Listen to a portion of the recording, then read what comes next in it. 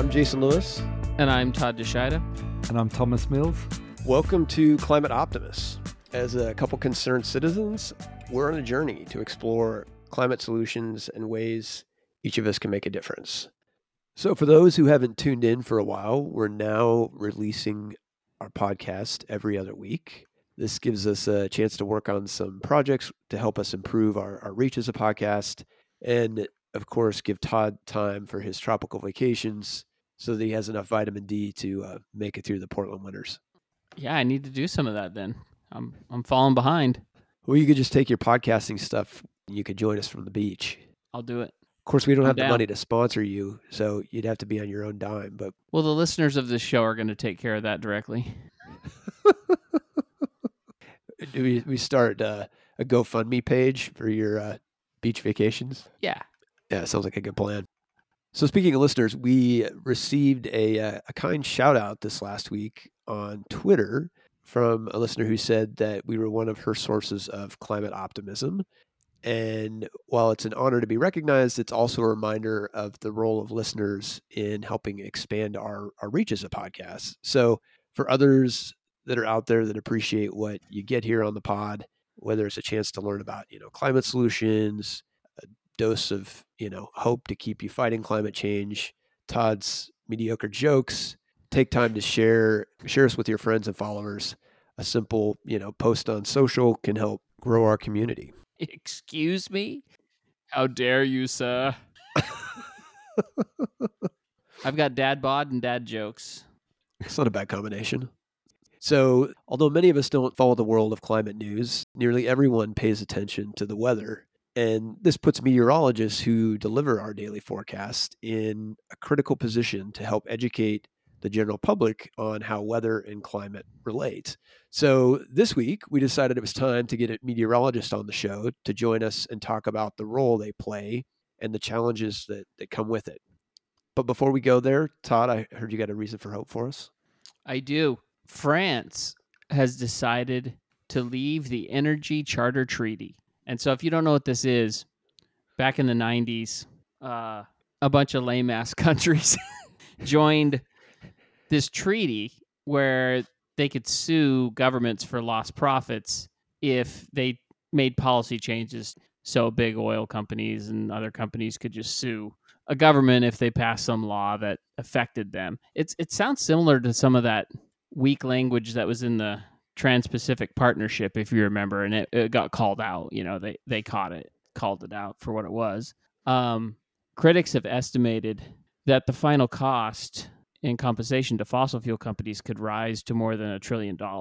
So it's pretty substantial. France is the largest country to withdraw, and Spain, Netherlands, and Italy have already done so.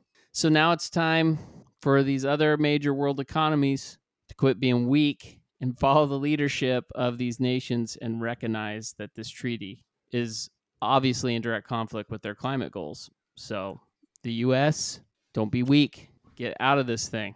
But yes, it is hopeful. France stepped up. I thought when you paused there, you said France. I thought you were going to say left the European Union. I think it's just going to be just like a big bomb, like a big mic drop, like boom.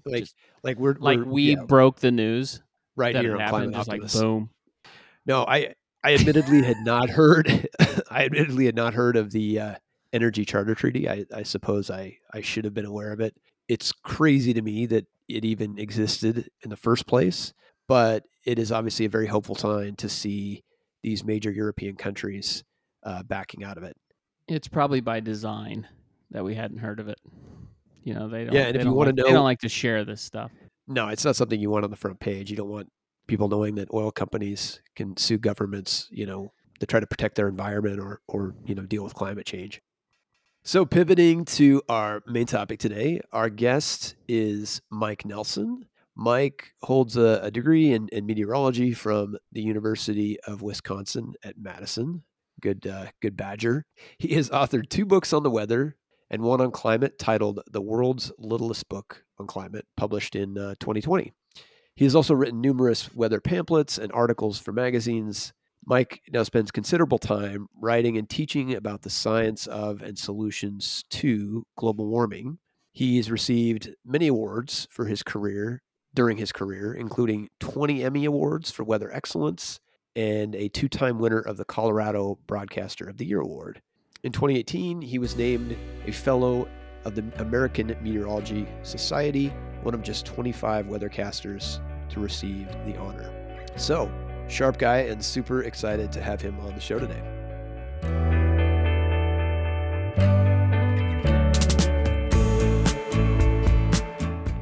Well, Mike, welcome to Climate Optimists. Nice to be here with you, Jason. Thank you for inviting me. Well, let's start out. We're talking about meteorology and climate today. I'm interested, how did you find your way into meteorology?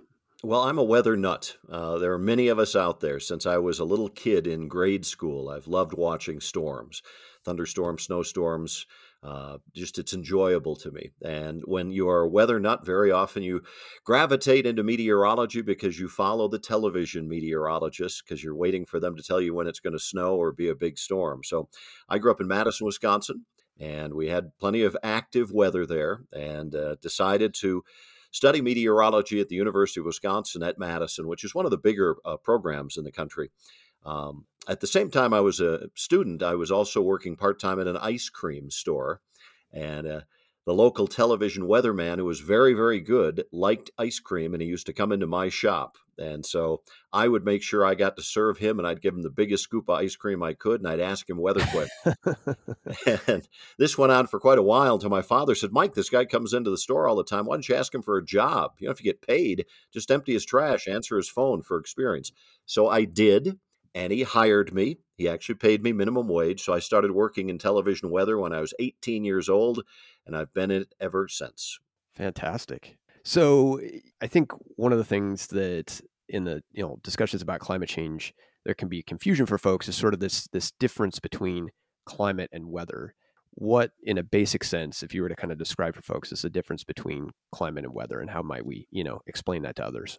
I get that pushback because people will say to me, you talk about climate change, you can't even predict the weather 5 days in advance, let alone a century ahead of time. Right. And I don't get upset about that anymore because it's true. Forecasting the weather is hard. In fact, climate is easier because climate is a long-term trend or average. Weather is very chaotic and fast changing.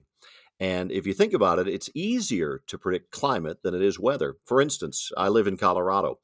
If I want to escape the cold and head to Florida in January, the climate of Miami would dictate that that would be a good idea. It should be warmer there. However, the weather on a given week might be very different. We might have a strong cold front that moved through Florida, and it could actually be sunny and 60 in Denver in January, and it might be cloudy and 55 and raining in Miami. Doesn't mean the climate of Miami changed, just means I picked a bad week to go down there. So I like to say, as an analogy, weather is one play in a football game. Climate is the history of the National Football League. Makes sense.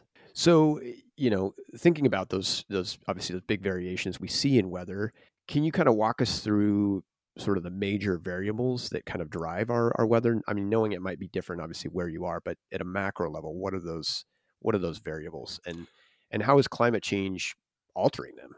Okay, weather is moving warm air and cold air side to side with warm fronts and cold fronts around the globe. The global temperature is heat in versus heat out. And that's very different. It's up and down instead of side to side. So we know that the increase in carbon dioxide in the atmosphere, the analogy I like to use is that each molecule of CO2 is like a feather in a down comforter, and we're adding more and more feathers into that down comforter, trapping heat that would otherwise escape into outer space. So the global temperature is increasing. The weather will still be variable and chaotic, and so what we're doing is adding energy to the system, almost like a steroid effect. And so that means that droughts are going to be drier, heat waves are going to be hotter, floods are going to be wetter, and even at times we can have cold waves that develop because of something called Arctic amplification, which is a warming of the polar regions, which changes the effect of the jet stream. It may slow it down slightly. And the jet stream is that ribbon of air that swirls around the world like a great big river and drives the storm systems on a certain path. If you slow down the jet stream, instead of a very fast-moving river, you have a slow, meandering river that can give you things like that big Texas cold wave we had a couple of years ago, where the jet stream kind of bulged way southward from where it normally would be.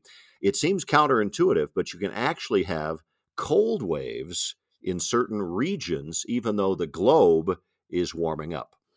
So it really is, as we see this change in temperature impacting these building blocks, if you will, of weather, so that we're seeing, changes or variations to the jet stream, which may result in things that may seem counterintuitive to this idea of a warming globe, even though at a macro level or on average, we're still continuing to warm.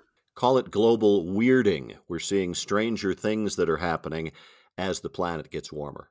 So you kind of spoken to this already a little bit, but wondering how is this all changing, the job of trying to predict the weather? It would seem that it's making it more complex. Well, here in Denver, it is now late October. Today, our high temperature is going to be 80 degrees. Oh, wow. The average high is in the low 60s this time of year. And typically, we've already had our first snowfall. And trust me, there's no snow on the ground here. And the only snow that's in the mountains is the man-made snow, if you will, that the ski areas are trying to put onto their slopes so they have a chance of opening before Thanksgiving. So we're seeing major changes here. Wow. I definitely, associate fall in Colorado as brisk mornings and starting to see some snowflakes. So, obviously there's models that you guys have.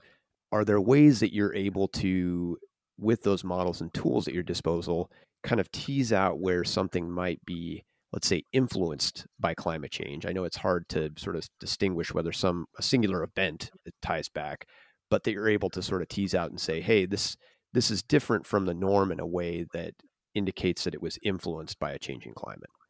I think influence is great to say because we will have cold waves and heat waves and droughts and hurricanes and all of these different weather phenomena. They would occur whether or not the planet was getting warmer because of the increase in carbon dioxide. How they are impacted, though, that does change. For instance, take the hurricanes. We don't get them here in Colorado, but Ian was a pretty good example. Rapidly intensified because of the very warm water in the Gulf of Mexico. Around here, drought is a big concern. Most of the western United States is in very severe drought. And drought is not just a lack of precipitation. It's also caused by increased evaporation. We had 5 days in Denver that were over 100 degrees this summer. The long-term average since the late 1800s is less than 1 day above 100 degrees. And so with hotter temperatures, it stands to reason that we get more evaporation and we have more drought problems. So with a drought, if I'm understanding you correctly, it's intensified, not just by the fact that we're not getting the precipitation, but that, any moisture sources are becoming drier, right? Your field is getting drier because of the heat.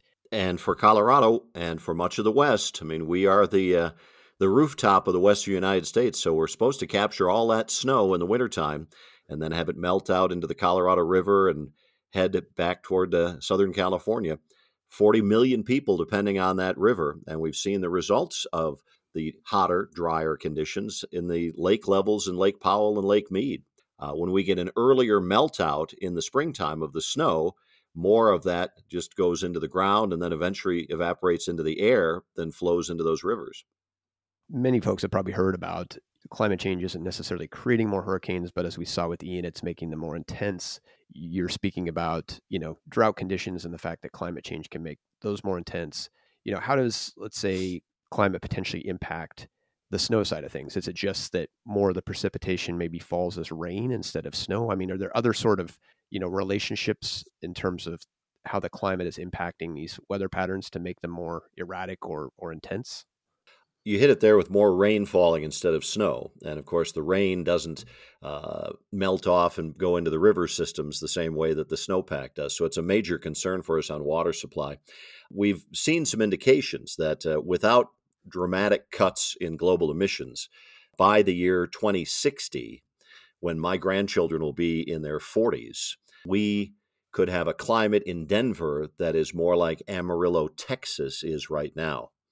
And by the end of the century, by 2100, Denver's climate could be more like that of northern Mexico. Wow. So, as we're racing to mitigate climate impacts by reducing emissions and trying to adapt. As a meteorologist, what do you see kind of your role in all of this being? The television meteorologist is the closest thing to a scientist that most Americans will ever get. They're not going to run into Catherine Hayhoe or Kevin Trenberth, noted climate scientists, on the street and say, hey, tell me about this global warming thing. And we are invited into the homes of Americans every single day.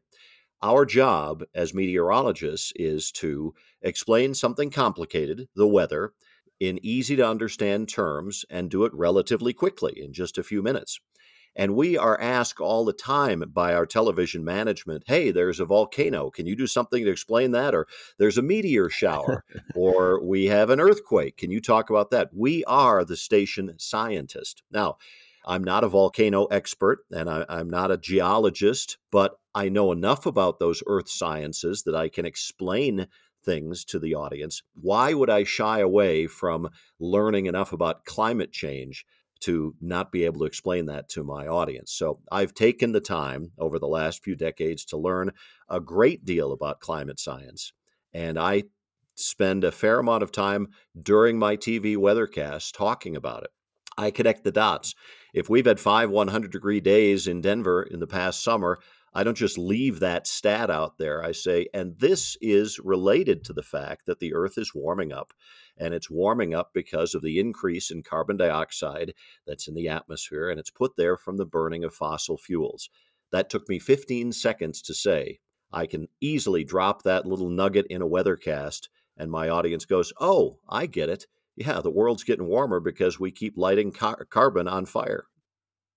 Interesting to hear you, saying connecting the dots, because I feel like that's something that's really, essential, as we're seeing changes in the world around us because of climate, and helping remind folks that those aren't occurring, in isolation. And so it seems like, the fact that you said you're the, scientists in folks' living room, makes it an ideal role to play to be able to connect those dots. Because I feel like there's still an opportunity, when we're talking about the events, anytime there's wildfire in the West or a hurricane in the Gulf, being able to remind folks of, how climate change is changing those events, right? Well, it's important for us to do, and unfortunately, because this has become a political hot potato, and there's no reason for that except that I think there's some financial reasons, perhaps, that they want to delay anything being done about the amount of carbon that we're emitting. But there are a lot of television weather forecasters that are reluctant to bring this up because they're afraid of getting the nasty email that is copied to their boss saying, now you've politicized the weather report and I'm not going to watch your station anymore. Now, I've been doing this for 45 years, so I'm a grizzled veteran, and my management has been very supportive. But I know that younger weathercasters that maybe have little kids and they haven't been in their market very long and they're not that well known, that would be something that would give them pause. So, as part of my mission, the American Meteorological Society has a committee called the Station Scientist Committee. I'm the past chair, and there's about a dozen television weathercasters that are on this committee. We're trying to encourage and inspire the younger generation of television weather forecasters to talk about climate change, because talking about climate change is a market exclusive that I don't want to have. Indeed. Well, and as you say, having that credibility with your audience puts you in a unique position to deliver that information. It does. And generally, here, and granted, NCAR, the National Center for Atmospheric Research, is in my viewing area. So Denver is a pretty intelligent about climate change market. There are others that aren't quite that good, but I get 10 attaboys for every nasty gram that whenever I talk about climate change. I'll get one grumpy person that says, there you go again. And then I get 10 people saying, thank you for talking about this. We really appreciate that you're mentioning it on the air. Well, as somebody who's hosts a climate podcast, I definitely appreciate the folks like you who have the courage to go out there and state things as they are, and connect those dots. I don't do the politics part on the air. That part I'm very careful about. TV stations do not want us putting signs in our yard or anything like that, because we do have audience from both sides of the political spectrum. I just present the science. Honestly, that should be the way it is, right? That this stands on its own. It's a set of facts, and it's a set of facts we should all be familiar with because, that in turn changes our behavior, right? Right. So for those who are hearing our conversation and are, outside the world of meteorology, aren't, necessarily weather geeks, are there resources that you'd suggest, folks look into to better understand, kind of these things we're talking about, in terms of nexus of weather and climate? I have a very good one, and it'll seem self-serving, like you threw me a hanging curveball to swing at, but I am the co-author of the world's littlest book on climate, 10 Facts in 10 Minutes About CO2. The other author is Dr. Peter Tons, who ran the lab at Mauna Loa. He's probably the world's foremost authority on atmospheric carbon, and also Michael Banks, who is a local environmental writer here in Denver. And so the three of us put this together. The whole idea is most people probably are not going to read an inch-thick book on climate change, but they might take 15 or 20, or if they're a faster reader, 10 minutes to learn the basics. And so we made a very small little book that goes through just the basics, taking Dr. Tons' immense knowledge and my storytelling ability to boil that down to a quick read that is easy for anybody to understand. So you have the QR code, which you can supply to listeners of the podcast for a free download. We don't make any money on this book. Any proceeds from the printed copies go to the Citizens Climate Lobby. We wrote this out of a passion to try and get people to understand the basics of climate change. Well, that's fantastic. And not an easy task, I would say, trying to distill down, the complexities of climate change into a 10-minute read. COVID gave us a good opportunity to work from home and get some things done. So, listeners of our podcast may be wondering why in the beginning I didn't ask you, but getting around to the question that we always ask our guests, when you think about efforts to address climate change, what makes you hopeful? I have 3 grandchildren, 10, 7, and 4, and I look into their faces and I am hopeful that they will have a great life. I've spoken to 1 million school kids over the years, talking about severe thunderstorms and tornadoes and hail and jet streams and weather balloons and also climate change. And a few years ago, I was out at Lockheed Martin. They were building the new weather satellite, and I was doing a story out there. And behind me were all of these technicians in their white, clean suits working on the satellite. And when I finished, there were about 6 of them that were right behind me, and they said, "Hey, Mr. Nelson, can we do a selfie with you?" And I said, "Yeah, sure. Why?" And they go, "You totally came to our grade schools when we were little kids." And these guys are rocket scientists now. And so I'm hoping that I can inspire all children, including my grandchildren, to understand science and understand that we are a very inventive species. We have a big problem. It's simple. Add heat, it gets warmer. It's serious for all of the reasons we talk about, sea level rise and evaporation causing more droughts and the bigger storms, but it's solvable. We can fix this. Now, the carbon that we've put into the atmosphere will stay there for a long time. Its residence time is centuries. But if we can quickly decarbonize our economy, we can mitigate the impacts and have a very successful society for future generations. When I look at the massive amounts of wind and solar that have been deployed just in the last 10 years, and the fact that wind and solar have now become cheaper than fossil fuel energy, and the fact is that we can power our entire North American continent with renewable energy if we can just get it moved around properly with a better transmission system.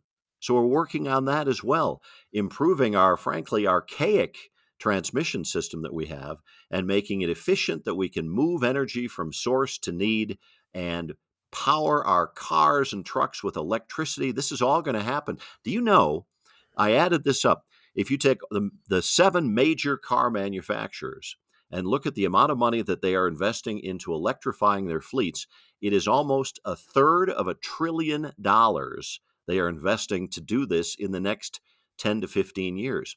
They're not doing that just to be green. They're doing it because they know if they are the last manufacturer making a gasoline-powered vehicle, they'll be like the last buggy whip manufacturer. They know they've got to change. And so we will see a huge change between now and 2035 in the way that we transport ourselves around this country and, in fact, around the world. It gives me great excitement and optimism, even though this is a big problem. Yeah, it's heartening to hear you talk about the momentum, because it's certainly something we see, and I think as well as this is a serious issue, but we've got a way to get through this. So We do. And I'd like to say this, that people say, well, what can I do? Well, in television, your viewing is your vote. Okay. When you choose to watch my station, you're essentially voting for me or for my station. We have an election coming up shortly.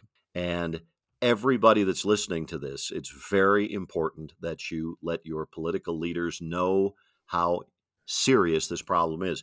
When it is asked, when they do surveys and say, what are you worried about? And they'll say, well, I'm worried about national security. I'm worried about immigration. I'm worried about the economy. I'm worried about gas prices. I'm worried about the war in Ukraine.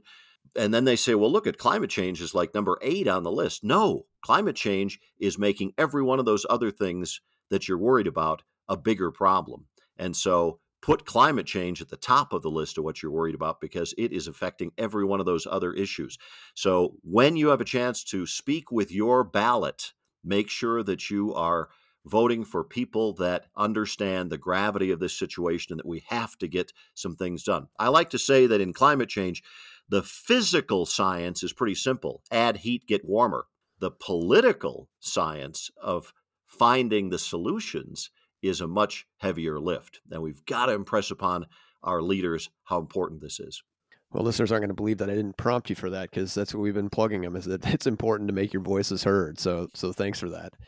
Well, Mike, just wanted to say thanks for coming on and talking to us about a really important topic. I know a topic that many folks are interested in. And yeah, appreciate all you're doing in your space to educate folks about climate change and what we need to do to get out of this. Jason, it's been a pleasure. Happy to talk to you another time in the future.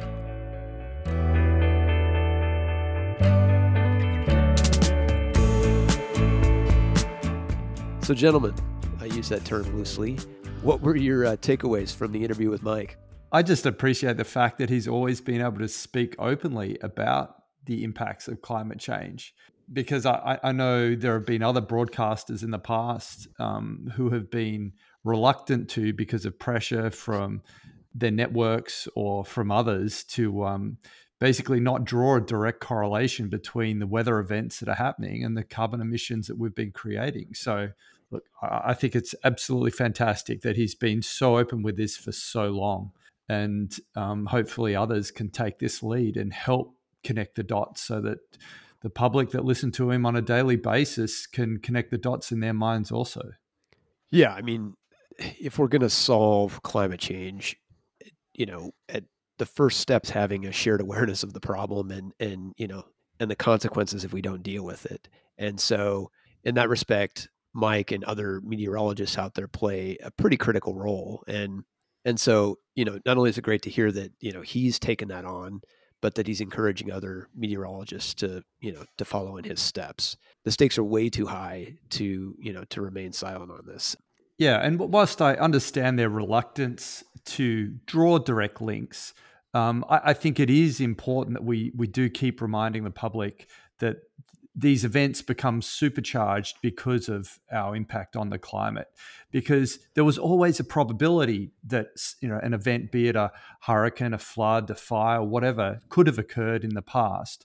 But now we've increased the probability of that occurring. I take an example here where we just had our second 1 in 100 year flood in 4 years, right? I mean, it's just crazy. If you look back at the variability of the climate, it's become so much more extreme than it has in the past.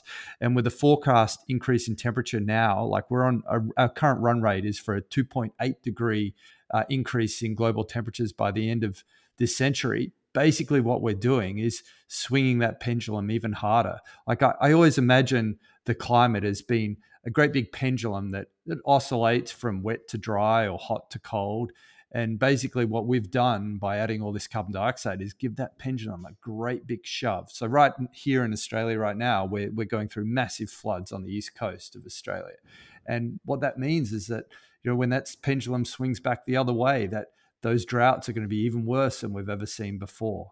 And my greatest concern about it is not even so much the people anymore, but it's more the plant life and the animal life that sustain us on this planet, and their sensitivity to those climate variations, because it's not just that small shift in mean temperature, it's those extremes that wipe out crops with frosts or drought or whatever it might be, and it might only take one event, and the next thing is an entire wheat crop is wiped out from a frost that happened at a time of year that the crop was not ready for it.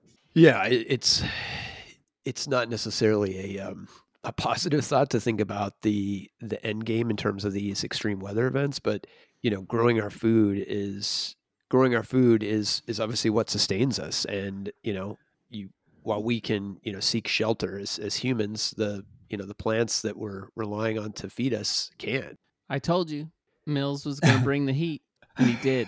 I do think though it's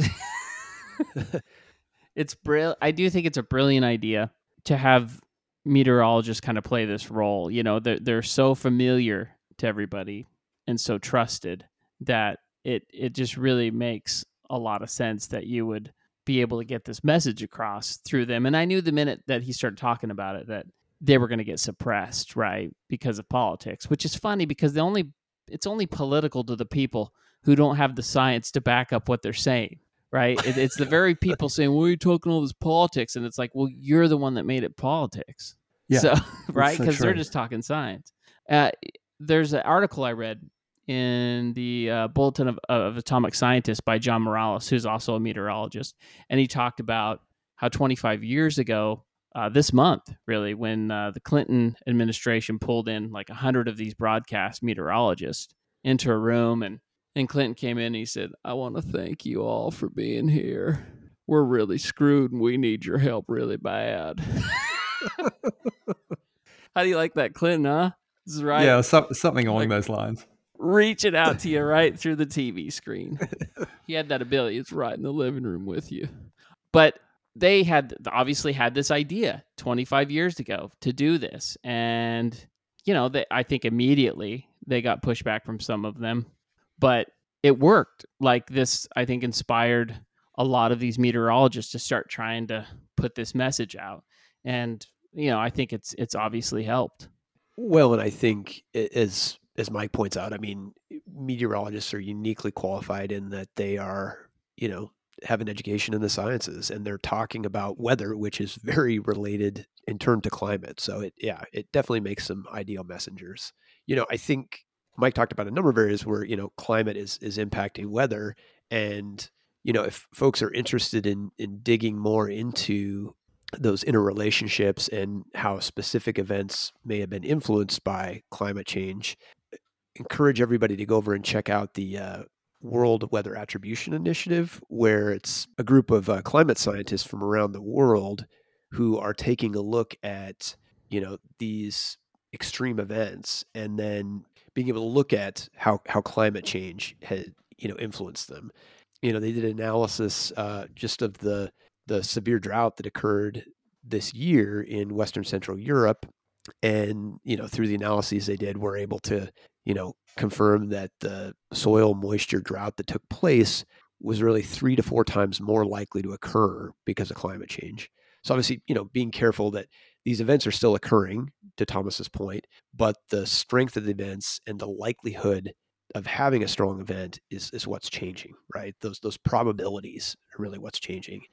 On a related note, while they didn't talk about it on, and so, it's hard, I think, to, and maybe feels daunting to think about these extreme events. And I guess I maybe take a little bit of an unorthodox sense of optimism in it, which is that the more these events occur and the more that folks like Mike are connecting the dots for people, the more people are motivated together to push for action, right? Because this stuff is going to happen regardless. Our choice is whether we want to limit the impact of it, and we still have that window to do it. And so, yeah, again, not wishing, folks are harmed by these extreme events, but having them and having people connect the dots is a powerful way to drive, really the motivation we need as a society to get government and business to take the action they need to. Yeah, no, I think part of that is creating the realization amongst the public that these events aren't just something that's happening to somebody else somewhere else. They're local events that are happening now, that are happening to us, and will get worse unless we, get off our rumps and go and take some action. And so hopefully that then inspires people because they can see those local effects, because they understand the local effects. And, also at the same time, there are local solutions that can be implemented to try and both mitigate this and make sure that in the long term, we make this all go away. So Thomas, I think you teed us up here for the question of what can we do? And, this week we've got two options. Again, kind of staying with the theme of the midterm elections in the U.S., want to encourage everybody to, of course, vote first and foremost. And then for those who have the ability to volunteer or donate to climate champions that are in close races. Option 2 is, for those who may not be aware, we have the Global UN Climate Conference called COP27 that is kicking off in Egypt on November 6th. We still have a lot of work to do in terms of climate targets, as folks are well aware. These conferences are a great opportunity to put pressure on political leaders to step up commitments. And so I'd like to encourage everybody, regardless of where you are, to tell your president, prime minister, or related leader that we need to strengthen our climate targets and that we need to stop talking about the importance of helping the developing world with climate and get out our checkbooks and start writing checks. That reference is going to date me, but the bottom line is we need money flowing. So it doesn't have to be complex. Just head over to social media, create a post calling for the need for stronger climate commitments and some real financial assistance to the developing world, and just tag your political leader in the post. So that's it for this week's episode. Thanks, as always, to everybody for tuning in. Come back on the 15th when we'll be digging into high-speed rail and its potential as a climate solution. Climate Optimists is made possible by Climate Stewards Collective. You can find us on the web at climateoptimist.co. And don't forget to follow us on social at Climate Optimists Podcast.